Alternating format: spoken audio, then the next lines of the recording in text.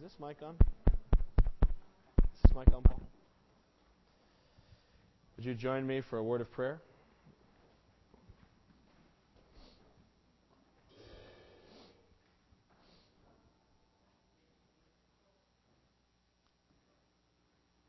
Heavenly Father, God, we praise you this morning because you are in heaven and you do whatever you please.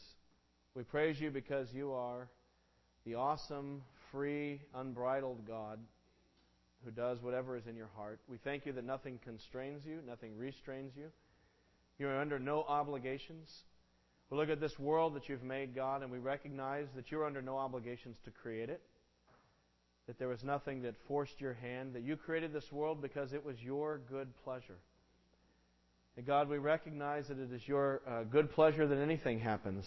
And so we praise you that you are a free and holy and awesome God, and that because you are free, you are God. Lord, we look at our own lives and we confess that we have a sinful definition of freedom. We know, Lord, the true freedom is found in following you, and yet we have sought our liberty in doing what we want. Somehow we've defined freedom as doing whatever we want to do. Lord, we've done what is right in our own eyes. We've thought that we might find freedom in addictions, that we might find freedom in money, that we might find freedom in illicit relationships, God. We thought we might find freedom in all of these sinful ways. And yet, Lord, we found that the more we sought our own freedom apart from you, the more we are enslaved to sin. But we thank you, Jesus, that in your free mercy, you came to give your life for us. That by dying on that cross, you came to save us from our sins and to reconcile us to God. Jesus, we know that you didn't have to come. That if you had chosen, God, to leave the world in darkness and to let the world go on its way to destruction, you would have been completely justified. And so, Lord, we praise you this morning that you have reached out freely of your own good pleasure to save us. And so, Lord, we are your people because of what you've done in our lives. We praise you this morning. We want to be a more obedient people. Lord, we pray now for your church, for your kingdom, for your glory. We pray, God, for our missionaries around the world who this day are laboring in other parts of the world, bringing the gospel, sometimes to people who've never heard it before. Lord, we pray especially for our missionaries of the week, the Nobles, that you would bless them there in Canada and their ministry. Father, we pray for nations around the world, that the gospel might go to every nation. We pray for Pakistan. We pray, Lord, for the Congo. We ask you, God, for Poland. We pray, Lord, for Russia. We ask, Lord, that the gospel would be preached to all nations on all continents. Bless those missionaries and organizations who are there doing that. Lord, I do pray for our nation. Pray for those in leadership that you would give them wisdom and guidance so we might be able to live in peace, so that we might have opportunities to proclaim the gospel in peace in our nation. Lord, thank you on this Memorial Day for those who have given their lives for our freedom. Lord Jesus, you said that no greater love has a man than this, than that he lays down his life for his friends. And Lord, as we think of those who have selflessly given of their very lives for the freedoms we enjoy in this country, we see in their heroic sacrifice a reflection of the sacrifice of Christ. And so, Lord, thank you for them. God, we pray for our church that we would be a humble church that is willing to serve. We know, Lord, that there is no freedom except when we are bound to you as slaves of Christ. And so we pray that we might be servants to one another, that we might see our true joy and purpose in yielding our lives to others in this church. Let this be a church where there is mutual love and service taking place at all different levels. God, help us to care about each other deeply as a congregation. Fill us with love for one another. God, we pray for those who in our church are struggling with different predicaments in their lives, different trials. God, we pray for Karen Lyons that you would strengthen her as she undergoes chemotherapy. Lord, thank you that Colin Wolfe is here, and we pray that you would continue to heal his leg and give him full mobility soon, and keep your hand upon his life. Thank you for your blessings on him. Thank you, Lord, for others here who I don't know, maybe are going through some trial. They brought it in with them this morning, and they are burdened with it heavily. Lord, we thank you that your burden is light. And I pray that they would take your burden upon them, that they would trust you. God, we thank you now for your word. We thank you for the Bible, that it is the word of God, that it's a lamp to our feet and a light to our path. And we pray that as we open it now, we might feel the light shining on us. that questions we have might be resolved, that struggles we have might find resolution, that hurts in our lives might find healing just by hearing your word, that your word might have that amazing transforming effect upon us. We know, Lord, it was by your word that you created the world. It was by your word that you created the people of Israel. We know, Lord, it was by your word that you spoke through Jesus, who is the Word of God. And so it's through your word, God, that you bring life. So bring life to your church today. I pray this now as we open up your word. In Jesus' name, amen. Well, we invite any kids here, kindergarten to second grade. Any kids who want to go to children's church, you're free to do so. You can find that through the door over here by the piano. But the rest of you, open your Bibles to Luke chapter 10. Luke chapter 10. We're studying verses 21 to 24. If you're using a pew Bible, that's on page 1028. Luke chapter 10, verses 21 to 24 on page 1028.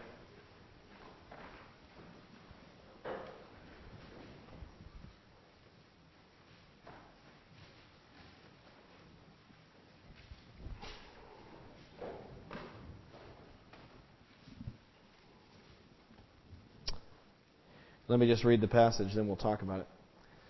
Verse 21 says, "At that time, Jesus, full of joy through the Holy Spirit, said, 'I praise you, Father, Lord of heaven and earth, because you have hidden these things from the wise and learned, and revealed them to little children. Yes, Father, for this was your good pleasure. All things have been committed to me by my Father. No one knows who the Son is except the Father, and no one knows who the Father is except the Son, and those to whom the Son chooses to reveal him.' Then he turned to his disciples and said privately, 'Blessed are the eyes that see what you see. For I tell you that many prophets and kings wanted to see what you see, but did not see it, and to hear what you hear, but did not hear it.'" I was thinking maybe we should rename this month the month of difficult doctrines. Last Sunday we looked at the doctrine of hell, eternal damnation. A little light summer reading for you. And then this Sunday we look at Jesus' teaching here in Luke chapter 10, and here we are at the topic of God's sovereignty in our salvation. The sovereignty of God in the salvation of people. In other words, God is the one who ultimately decides whom He will save or won't save. That God is sovereign. He has the free choice in that matter. Are we called to believe in Christ? Are we called to commit our lives to Christ? Yes. But we also recognize that I can only commit to Christ if He first chooses me. Are we called to proclaim the gospel to every creature in the world and tell everyone to believe in Jesus? Yes, that's the work of missions. It's the work of the church. And yet we do that recognizing that although everyone may hear the gospel with their physical ears, we cannot hear the gospel with our, I guess you call it, spiritual ears unless God chooses to reveal Himself to us. So this is a very difficult topic. I mean, I'm not going to sit up here and pretend that I understand this completely. I remember when I was in seminary, this was the theological conundrum more than any others that sent people into a tailspin. And I remember one class I was in particular, the conversation kept coming back to this issue. And the class wasn't about this issue. And I think the professor got frustrated because he couldn't finish his lectures. Because everyone wanted to wrestle through this. So he said, "That's it." He said, "We're having a free will sovereignty of God night at my house." And so anyone who wanted to went to his house. We brought our Bibles. You could open up to any passage you wanted to and just argue. It was wonderful. We just argued and debated and wrestled through this. I guess that's what seminary is for. It's a tough issue. It's an issue that's divided Christians. During the Great Awakening in the 18th century, which was one of the greatest revivals in the history of the church, the two leaders of the revival, George Whitefield and John Wesley, divided for a time over their understanding of this challenging theological topic. And so it's, one of those topics that we just don't talk about. We try to not go there because it is so hard, it's so complex. It just shakes our understanding of God one way or the other. It's kind of like bringing up politics at a soiree. You just don't do that. You don't bring up controversial kinds of things. And I think our reticence to wrestle with it is buttressed by the spirit of our age. You know, the spirit of our age is one where experience and emotion and feeling are emphasized and thought is marginalized and put down. And so, of course, we're not going to want to look at something that has a lot to do with thinking before we can get to the feeling part that is part of this. Maybe even as I'm talking about this, you're like, oh dear, why am I here? I wonder if I can slip out unnoticed. Unfortunately, you can't. I've instructed the ushers not to let anyone leave, so you're going to have to be here for a little bit. Just kidding. So, we wrestle with this. And yet, isn't it interesting that here in Luke chapter 10, Jesus had the exact opposite reaction to this doctrine? Isn't that interesting? That Jesus had a radically different response to the doctrine of God's sovereignty and salvation. Whereas we have a headache about it, it led him to issue forth in hallelujahs. We're paranoid, but it led him to praise God. Isn't that interesting? Look at verse 21. At that time, Jesus, full of joy. I mean, that's like, I guess as happy as you can be, to be full of joy, through the Holy Spirit. So it's like a supernaturally empowered super state of joy. So Jesus is just ecstatic with joy.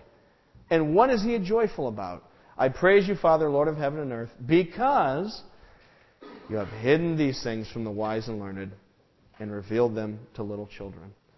So as Jesus thinks about the fact that God chooses to hide himself from some and reveal himself to others, it leads Jesus to intense joy in worship, which I'm trying to figure out how to get there.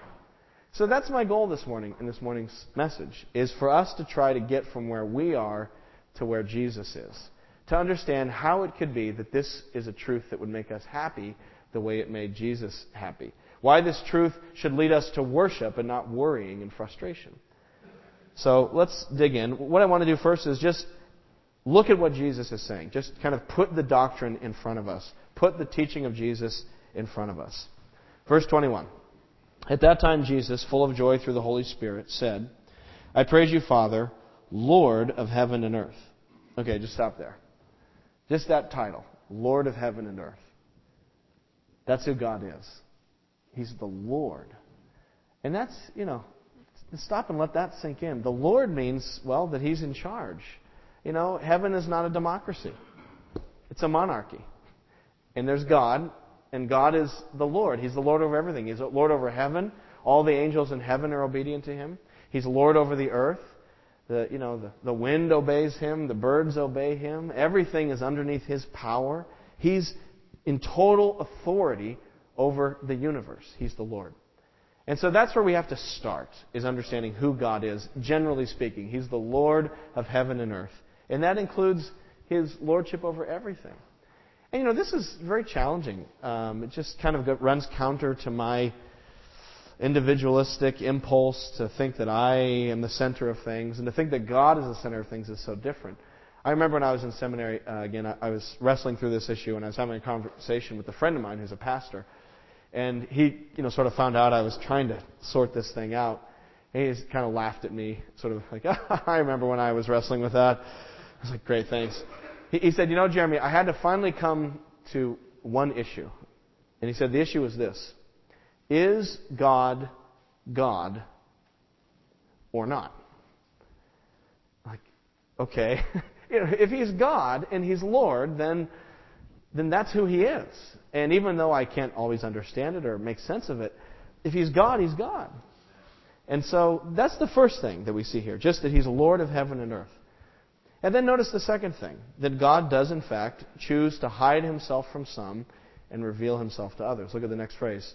I praise you, Lord of heaven and earth, because you have hidden these things from the wise and learned and revealed them to little children. So God does in fact choose some and not others to come to know Christ. So some people will say, well, God has the power to, but He chooses not to do that. God wouldn't do that. I mean, He may, but He restrains Himself. So when it comes to salvation, God just takes Himself out of the equation and says, really, it's up to your free will. That's the center of it all. And yet that's not what Jesus is saying here. Jesus isn't just saying that God could do it. He's praising God that He actually does that. So all of us are in the dark. We are all lost. We are separated from God because of our sins. And God chooses to leave some in the dark and for others to turn on the light bulb. So that's what Christ is saying. So what makes the difference? Why is it that God chooses some and not the others? Well, that's the next sentence. He says, yes, Father, for this was your good pleasure. So what is it that motivates God's choosing? It's His good pleasure. In other words, He does what He wants to do because He's God, and so it arises from His own being. In other words, to put it negatively, God is not constrained. God is not restrained. He's not obligated. There's no external obligation that God has to fit Himself to follow someone else's rules. His choices are just coming out of what is in His own wisdom and pleasure. They're coming from within Him, not from outside of Him. God does not put this up to a vote. He doesn't focus group this kind of stuff. He just does what is good pleasure. He's the sovereign Lord, even over our salvation.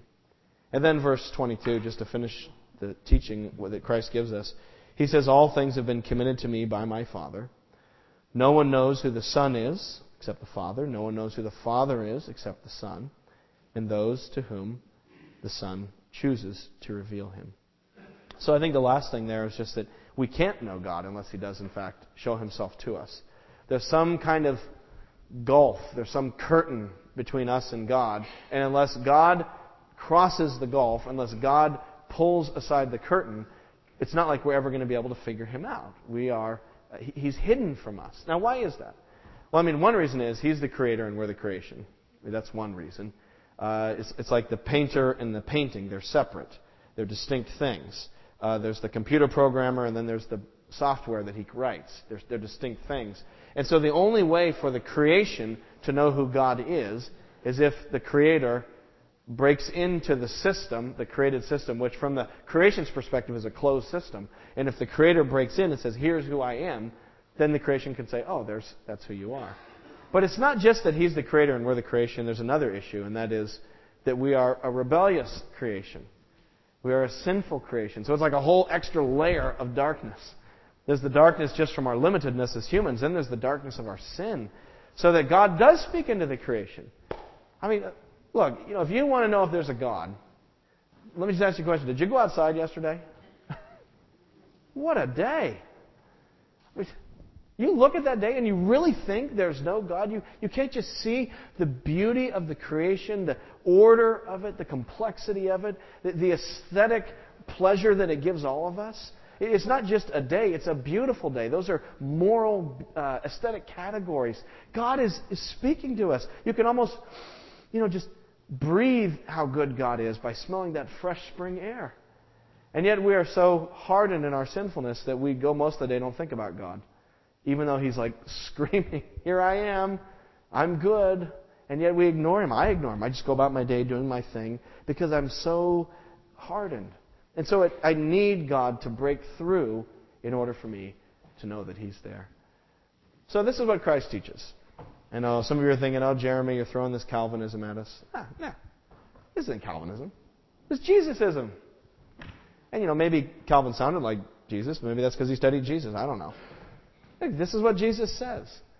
That God is the Lord.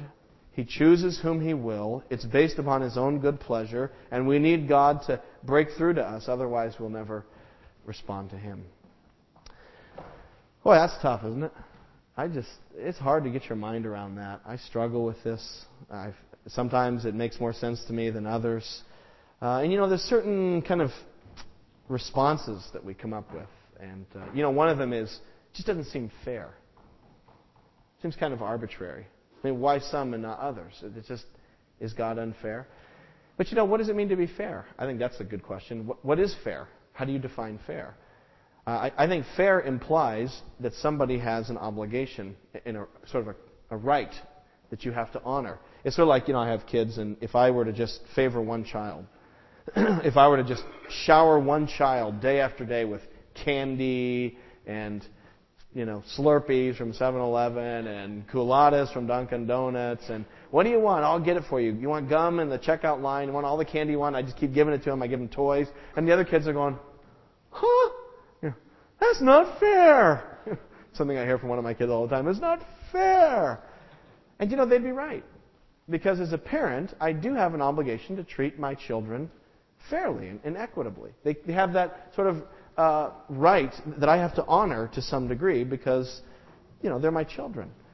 But when it comes to sinners before a holy God, what rights do we claim? What right does the death row inmate have on the governor's clemency? Zero. We have no rights. There's nothing that God is obligated to do to us. In fact, if God were to be completely fair, if God were to say, fine, fair is fair, He would just take all of us and broom us all into hell. Because that's what we deserve. So, yeah, it's not fair that God saves some. It's better than fair. It's grace. It's mercy. It's amazing. The angels in heaven are not scratching their heads about why some people are lost forever. They're scratching their heads, why are any of these people going to be in heaven? And it's amazing that God in His mercy would make a plan of redemption to save some of us. But there's other issues too, other theological issues that come up as a result of this. Another one is that it seems to diminish human responsibility and human agency. It makes it seem like human beings are just kind of puppets, that they're nothing.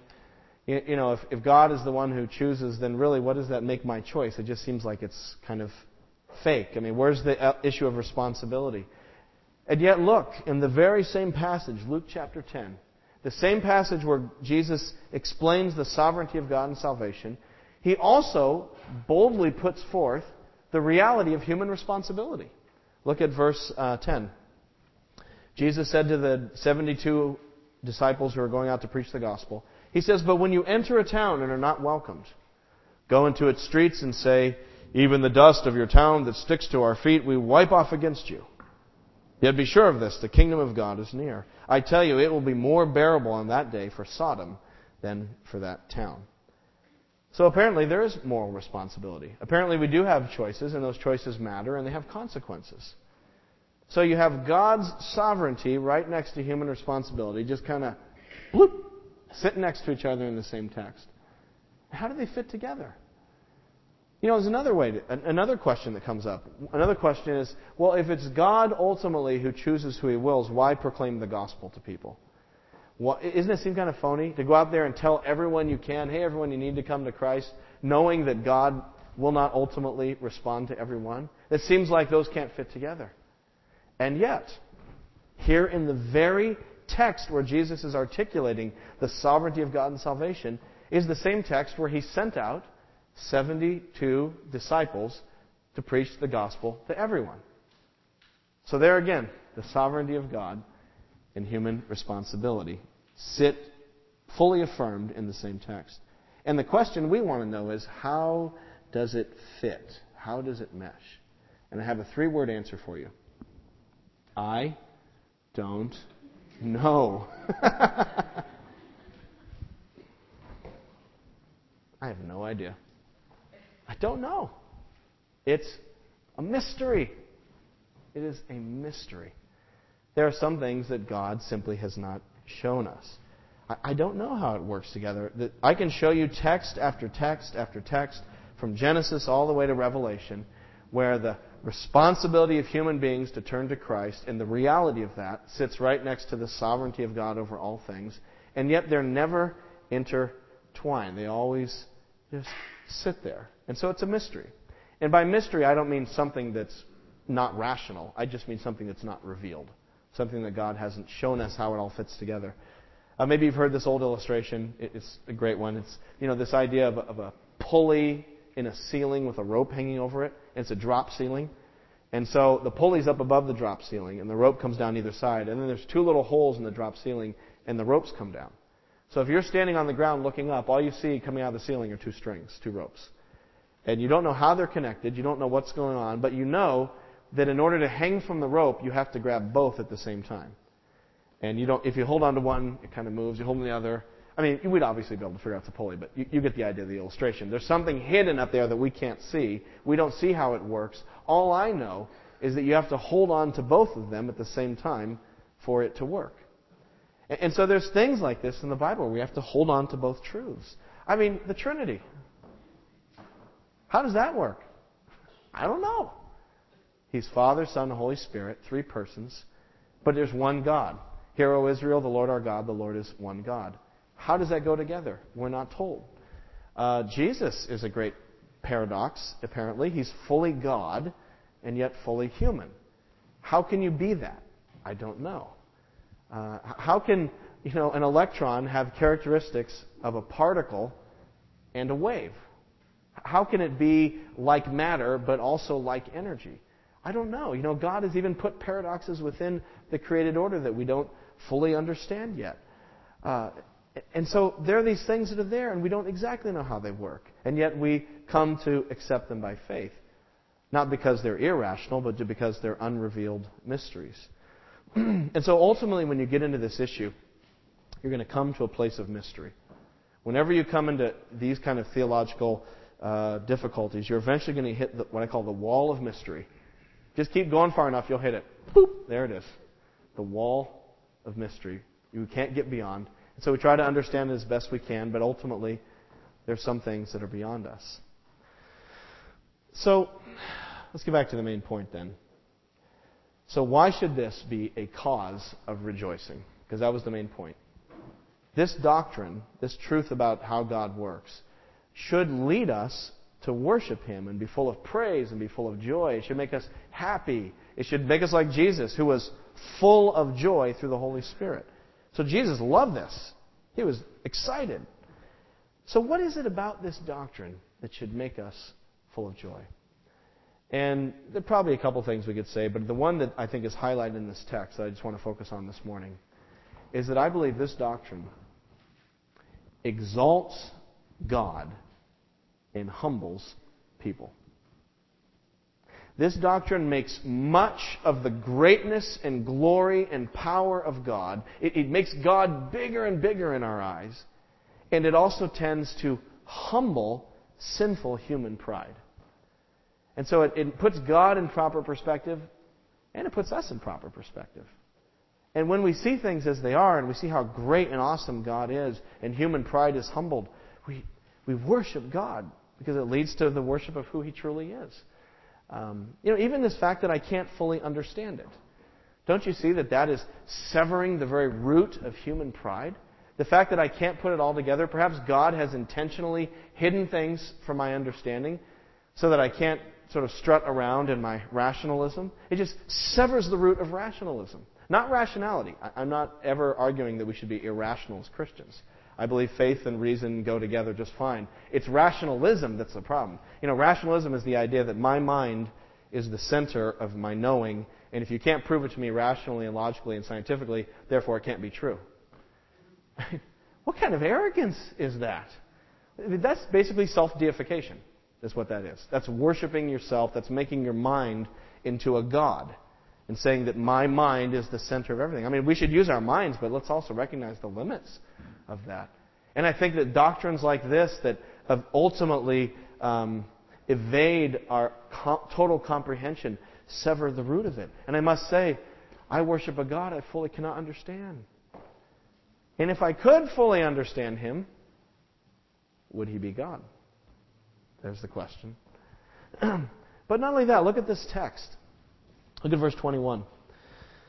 At that time, Jesus, full of the Holy Spirit, said, I praise you, Father, Lord of heaven and earth, because, here we go, you have hidden these things from the wise and learned and revealed them to little children. So in other words, Jesus is praising God because in His choosing, He is sort of undercutting things that people could be proud about. He's hiding them from the wise and learned. Now, what does He mean by that? Well, I think He's speaking, a little bit tongue-in-cheek there. The wise and the learned. In other words, people who think they know it all. The religious elite, like the Pharisees in Jesus' day. The people who are well-educated and successful and prosperous, and they're the beautiful people. And, they don't need God. They're so smart and so together that they really don't need Jesus or God. Those people, God hides it from because they might have reason to boast. But instead, to whom did Jesus, for the most part, reveal Himself to? It was to the people who were like little children. And by little children, I take that to mean not just literally little kids, but people who understood that they were humble and small. The little children are people in society who had no rights. They had nothing to brag about before God. They had nothing to boast in. And isn't that where Jesus spent the majority of His time? With the lepers and the women of ill repute and the tax collectors and the sinners. That's where Christ spent His time. With the people who would never begin to actually think that maybe it was based on them that they were being saved. The little children. And so I think that even in the way Christ reveals Himself, it's undercutting human pride and human self-righteousness. I mean, think about it this way. Imagine twin boys born to a Christian family. Both of the boys are raised with saying prayers around the table. Both boys are taught the Bible growing up. Both boys are hearing the truth taught in the same Sunday school classes by the same Sunday school teachers. They go to the same church programs. Their parents treat them equally. The parents pray fervently for both of them. And as they grow up, one child puts his faith in Christ. The other son does not. Then someday they stand before God. The judgment day comes. One child is saved, one child is lost. And as they stand before God, what is the determinative factor? What is the hinge upon which the difference has been made between child A who believed and child B who didn't? If it is human free will, if that's the very heart of the matter, then child A can say to child B, well, at least I had the good sense to listen to mom and dad. At least I wasn't stupid like you to squander our family heritage. I at least listened to that Sunday school class, so And now man is at the center, and there's human boasting. But I don't think anyone's going to be saying that on the judgment day. I don't think anybody at all, no matter what their theology is. I think when we stand before God, and if we're found in Christ, we're going to be on our knees, just astounded at our salvation. Oh, why would you save me, God? When I look at my life and I see now clearly the ways in which I've failed, to think that you're saving me by the blood of Christ. Oh, you are an awesome, awesome God of mercy. And I think on the judgment day we're going to be humbled at how great God is, not at how great we are, or that at least we figured it out and used our free will while some other guy failed. I mean, don't you even know from your own experience? Those of you who are truly saved and truly born again, don't you know? Just from the way you came to Christ? Surely it wasn't that you just sort of figured it out on your own because you were so smart. Think back. You know that God was working in your life. You know that He was orchestrating events. You know that He sent certain people and certain coincidences in your life. You know that something was happening in your heart. God was all around you and He was working on you and you were fighting against Him and eventually you lost. We always lose when God fights against us. And eventually you came to Christ. Did you decide at that point to receive Christ? Yes. But you were riding on a surge of God's grace. It was God's working in you that enabled you to be able to receive Him. You know it's true. You know it's true. I'm sure you wouldn't deny that. Even if you're one of those people who was like raised in a Christian household and you're like, I never knew a time when I didn't really believe in Jesus. Well, yeah, see, you were raised in a Christian household. God had surrounded you with the message of grace, even from infancy, so that you can't even remember. It's not like you're, a little 5-year-old atheist, who, I'm going to consider arguments for the existence of God and arguments contrary to the existence of God and, figured it out. No, God was working in your life. So from beginning to end, it's the grace of God. Human responsibility is real. We must turn to Christ. But ultimately, God is the decisive factor. And He gets the glory, and we receive the joy. And I want to tell you, that's the other thing that this doctrine should do for us. Not only should it make us rejoice, I think the other thing it should do is it should give us assurance, confidence. So that as we go through the trials of life, which inevitably come even to the most holy people, that we know that we are in the hand of God. That it wasn't me who was smart enough to figure out to believe in Jesus, and therefore my salvation is based on me, and what if I stop believing or stop being good enough, then maybe I might fall back out. No. I recognize that it was God who was scooping me up, and therefore it's God who has me in His hand.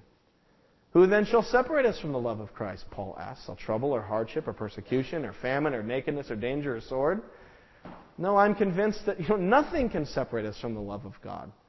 So we're in His hand. And so there's this great confidence and assurance that I think this truth gives to Christians. That it's God who has me.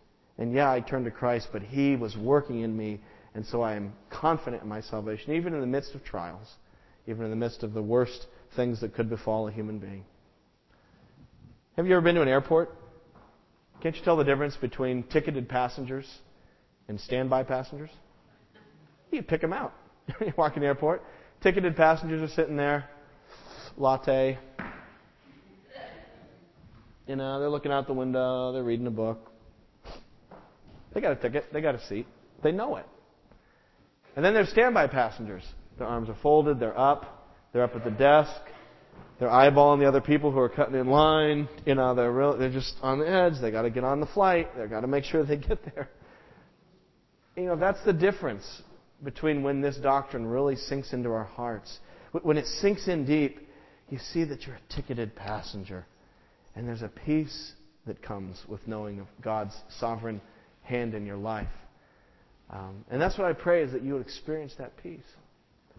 But maybe some of you are saying, well, Pastor, that's great for some people, but I feel like a standby person. And frankly, all your sermon has done is made it worse. Because, I was thinking about Christianity, and I've been toying with it and thinking about believing in Christ, but now I'm like, what's the point? Because, maybe I'm not chosen, so who cares? It's all for naught.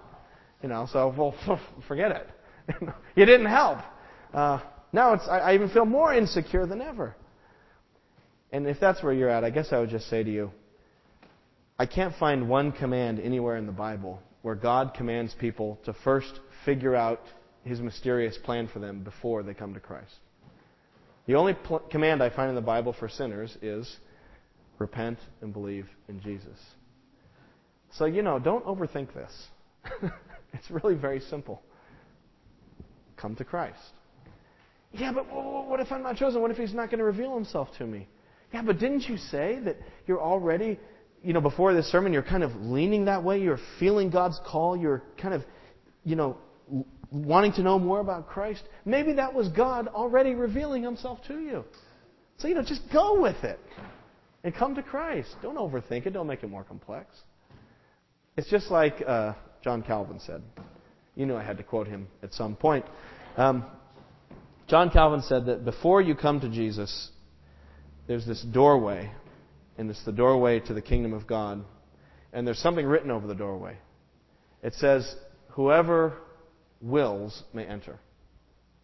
So anyone can go through the doorway into the kingdom of God. I don't care who you are. I don't care what your background is. You may be a criminal who's out of done time. You may have been in rehab clinics. Maybe you're a criminal who's just never been caught. I don't know.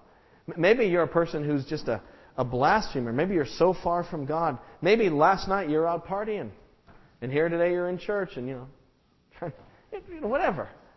I don't care who you are. Whoever wills may enter. Anybody at this very moment may come to Christ and go through that door. So go. But then when we walk through the door and we come to Christ, we turn around and we look at the doorway from the inside. And over the inside, something's written too. It says, chosen before the foundation of the world. And so I say to you who are on the outside, come on in. It's great. Come to Christ.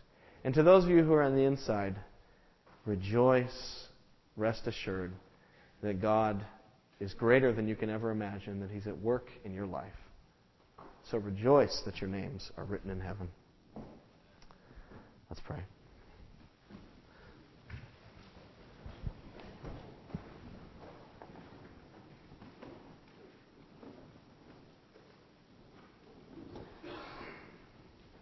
Lord God, we humble ourselves before you. We abase ourselves before you because you are an awesome, holy, majestic God, worthy of all worship. You are a God who far exceeds the limits of our puny minds. You are a breathtakingly worthy God, worthy of all our worship. And to think that you have saved us when you had no obligation to, that you've reached down and rescued us. Oh God, we praise you. And I pray for every true believer here that through the teaching of Jesus in this text, that they would have a deeper experience of assurance and confidence, that this morning they would feel your embrace, that they might have that kiss of blessing upon their forehead that only sons and daughters of the King may receive. May they have a fresh encounter with your assuring love this morning, God. Especially those who are going through deep trials, I pray that you would comfort them in the midst of their afflictions, to let them know that they are not out of your hand, that these trials are not coming because of punishment or judgment, but that you are with them in the midst of it. And Lord, I pray for anyone here who is one of those standby people or feels that way, God, that they would just boldly run through the door and throw themselves on the mercy of Jesus and find a Savior there. Lord Jesus, would you show them in their own minds yourself, standing with arms outstretched, with nail-pierced hands extended, ready to embrace them, so that they might come to Christ even now at this very moment.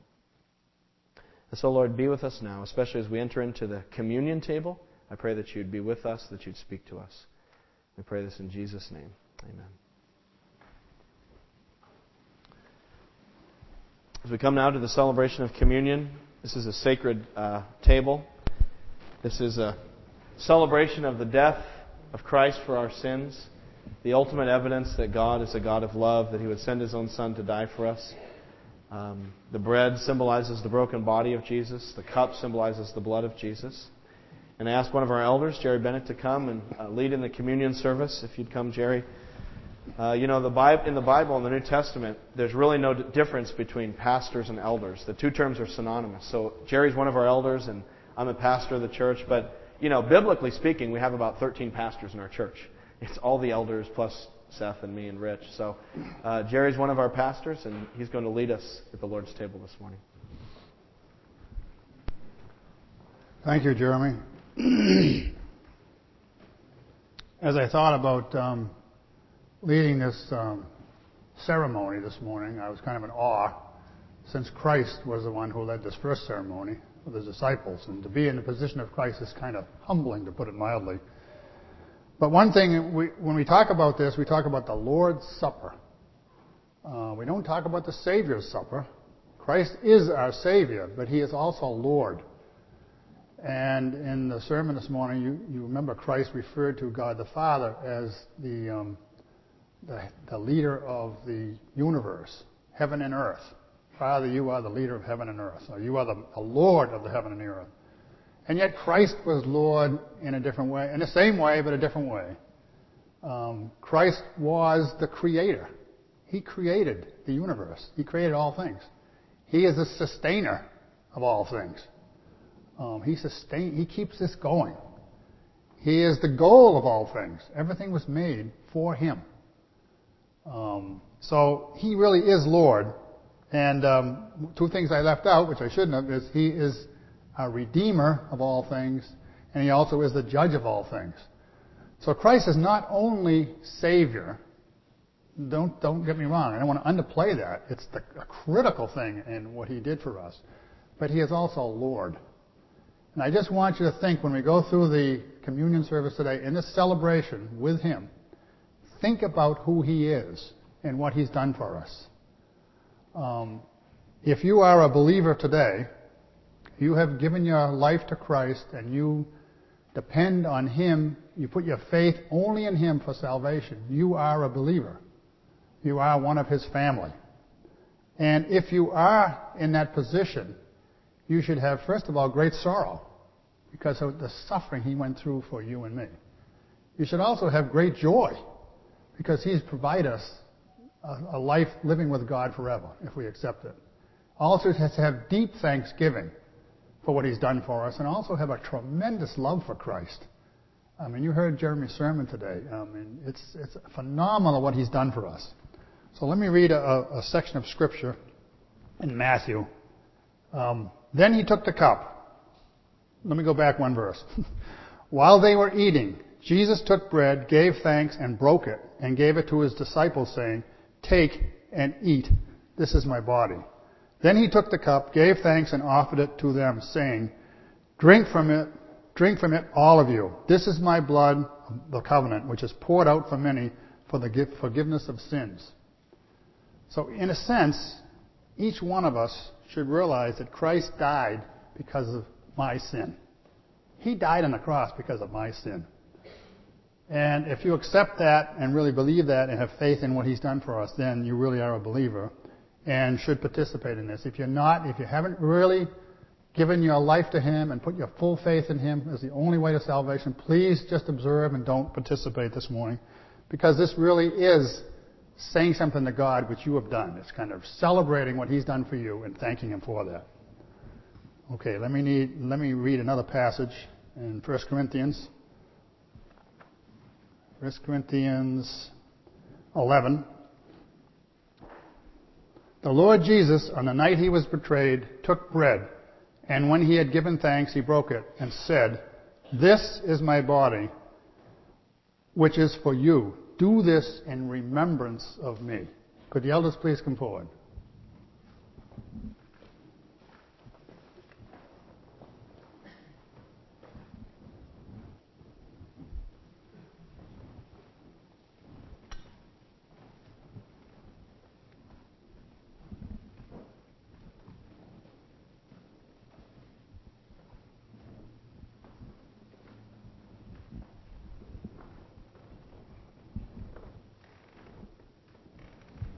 Jeramie Nelson, could you pray and thank God for the broken body? Let us pray. Dear Heavenly Father, we just look at this supper that you've prepared for us. And you had your Son, you in human form, prepare this for His disciples. And Lord, we just thank you for His word and what it means to us to partake of this remembrance of your body.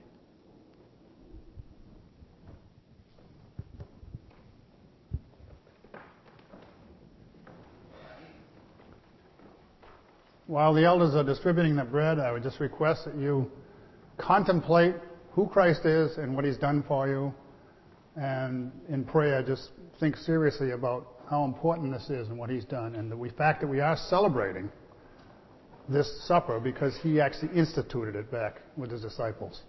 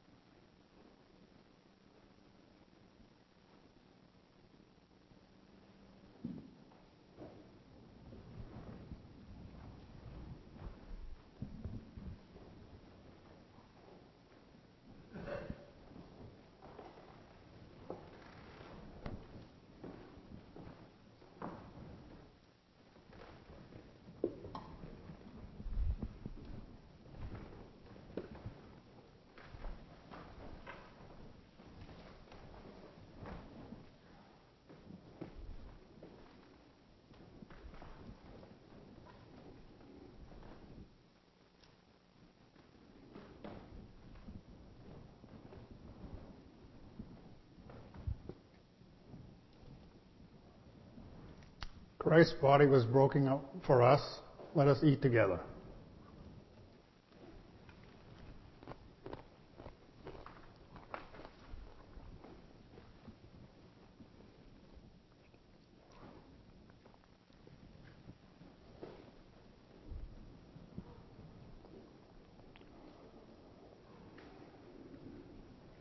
Continuing on in the same passage.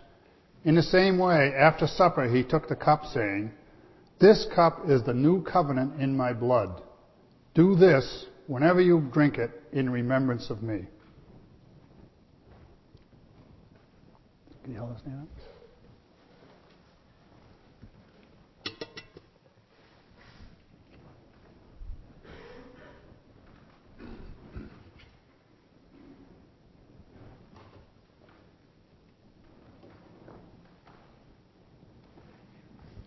Before you go, let me pray.